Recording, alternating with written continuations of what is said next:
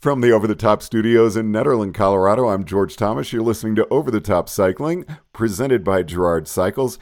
And we had a really great discussion with Cormac McGeough about Iron Horse Bicycle Classic, so much so that I thought we'd like to get to meet him a little bit better. So, Cormac, thanks very much for taking the time to chat with us. Yeah, of course, George. Good morning. So you were kicked back watching the Tour de Suisse this morning? Yeah. It was pretty exciting. Matthew Van Der Poel, killing it. Nice. So what's that like as someone who is a professional cyclist to be watching a different race and not being there doing it? Yeah, it's really motivating. Actually, you see guys that you've raced with and that you know or whatever, and they're there and you're not. So, you want to be there. So gets you motivated and gets you off the couch right after it's done onto the bike seat. Well, then I will hurry. Yeah, no rush there. So, Cormac, tell us about yourself and growing up. When did you first get interested in riding a bike? Well, I grew up in the Pacific Northwest in Washington, and my father, he's from Ireland, so naturally, he meets other people in the U.S. or fellow immigrants, so I was introduced to John Sheehan. He's a big influential character in the Pacific Northwest. He owns a bicycle company, Gerard Cycles. Anyway, so I met him, and I was messing around with mountain biking a little bit, but he liked what he saw, I guess. We went on like a little road ride together once, and he thought I had some potential, so he coached me and helped me and mentored me, and basically encouraged me to race and just not to be an idiot and how to use my brain in races and all this stuff. So he's one of my biggest motivators and has been one of my biggest mentors throughout my career, and definitely he got me my start in road cycling, because before that I was just waffling around on the mountain bike for fun. How old were you when you started road cycling? Probably I was 16 or 17. Wow, so you really haven't been at it all that long. No, because I did racing in Colorado High School League, because I moved there after my middle school age years, and then when I went to Fort Lewis College here in Durango too, I really got going on the road bike.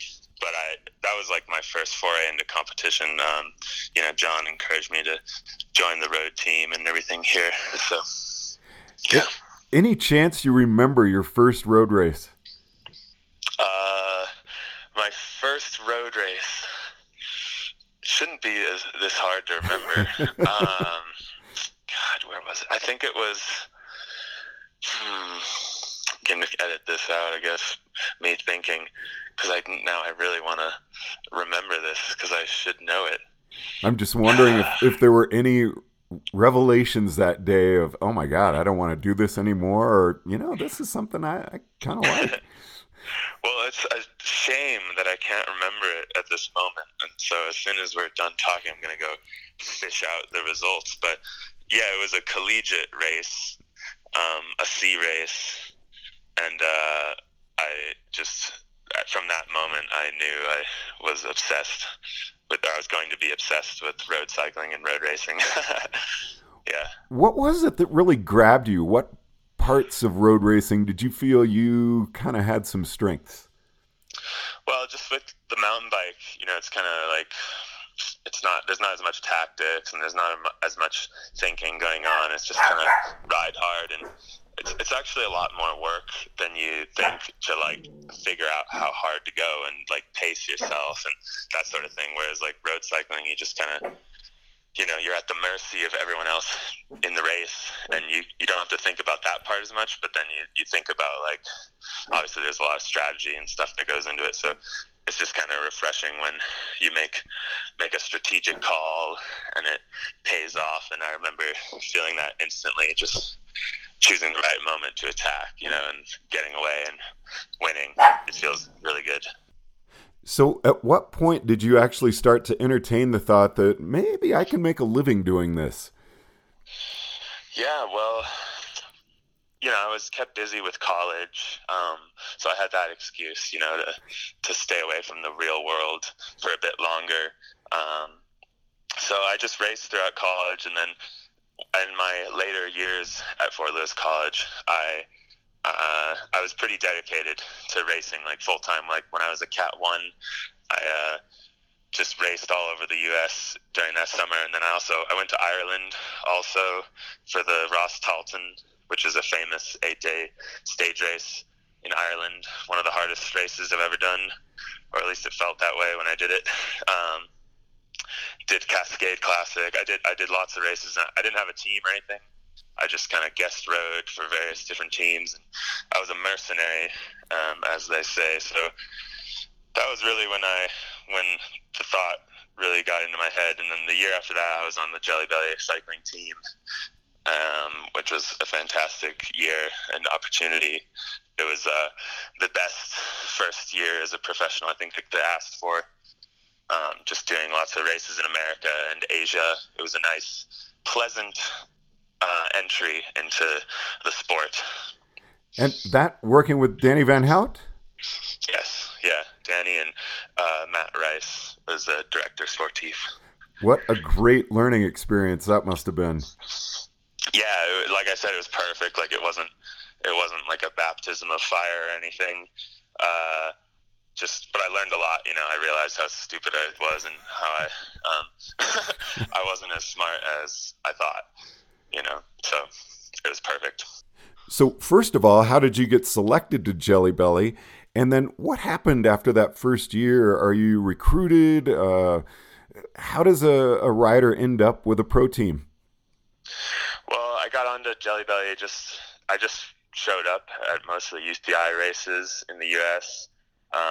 And I didn't have any crazy results or anything, but I just showed that I could be there. And I had a good friend, Keegan Shorbel, who was on Jelly Belly at the time. So he kind of introduced me to Danny, and we started talking and eventually agreed on me racing for them the next year. So that's how that worked.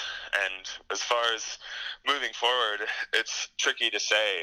It's just it's making connections, it's getting results. So you certainly are getting those results. How did you get selected to the Wildlife Generation Pro Cycling Team?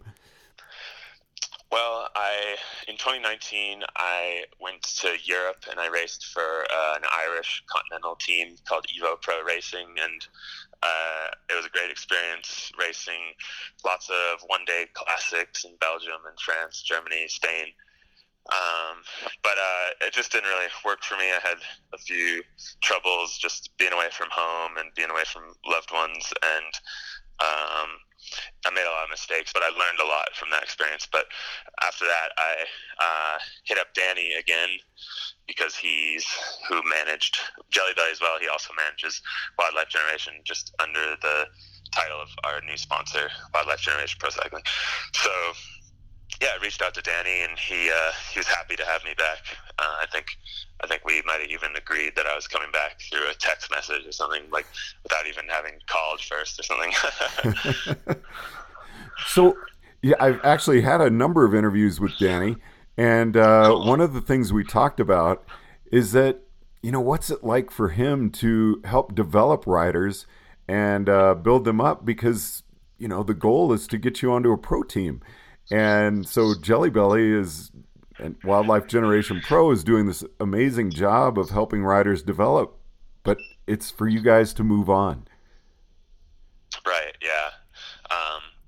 Yeah. Danny and Matt Rice, I couldn't ask for a better pair of bosses. They're fantastic guys, and Danny's been around the block for, like, what's it been, 25 years or something, 20 plus years for sure, of managing and organizing cycling teams. So and then Matt Rice was a great rider himself, but also he made a lot of mistakes as a rider, but that's what makes him such a great director too. Yeah, so it's really great having those guys be able to share their experience with us. And what are your goals in cycling? My goals in cycling, just to keep moving forward, moving up. I'm happy being a domestique or whatever opportunity is there in the World Tour. For me, I'm happy to be there, just to be at the bigger races and take part in bigger events. Well, we are going to be following you throughout this season, and you've got a big stage race coming up in a couple of months, correct? Yes, in just a month, actually, just under a month.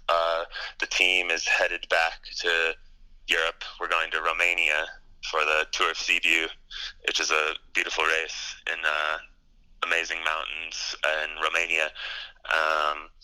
And then there's some racing in Turkey right after that, some more racing in Turkey, a few one-day races, and then after that, season's a little bit up in the air, but it looks like things all over the world and in America too are heading in the right direction with regards to COVID and stuff. So hopefully things become more clear soon. Well, Cormac, it's great getting to chat with you. I really look forward to following your career. Yeah, thanks, George. I can't wait until our next chat. From the Over the Top studios in Nederland, Colorado, I'm George Thomas.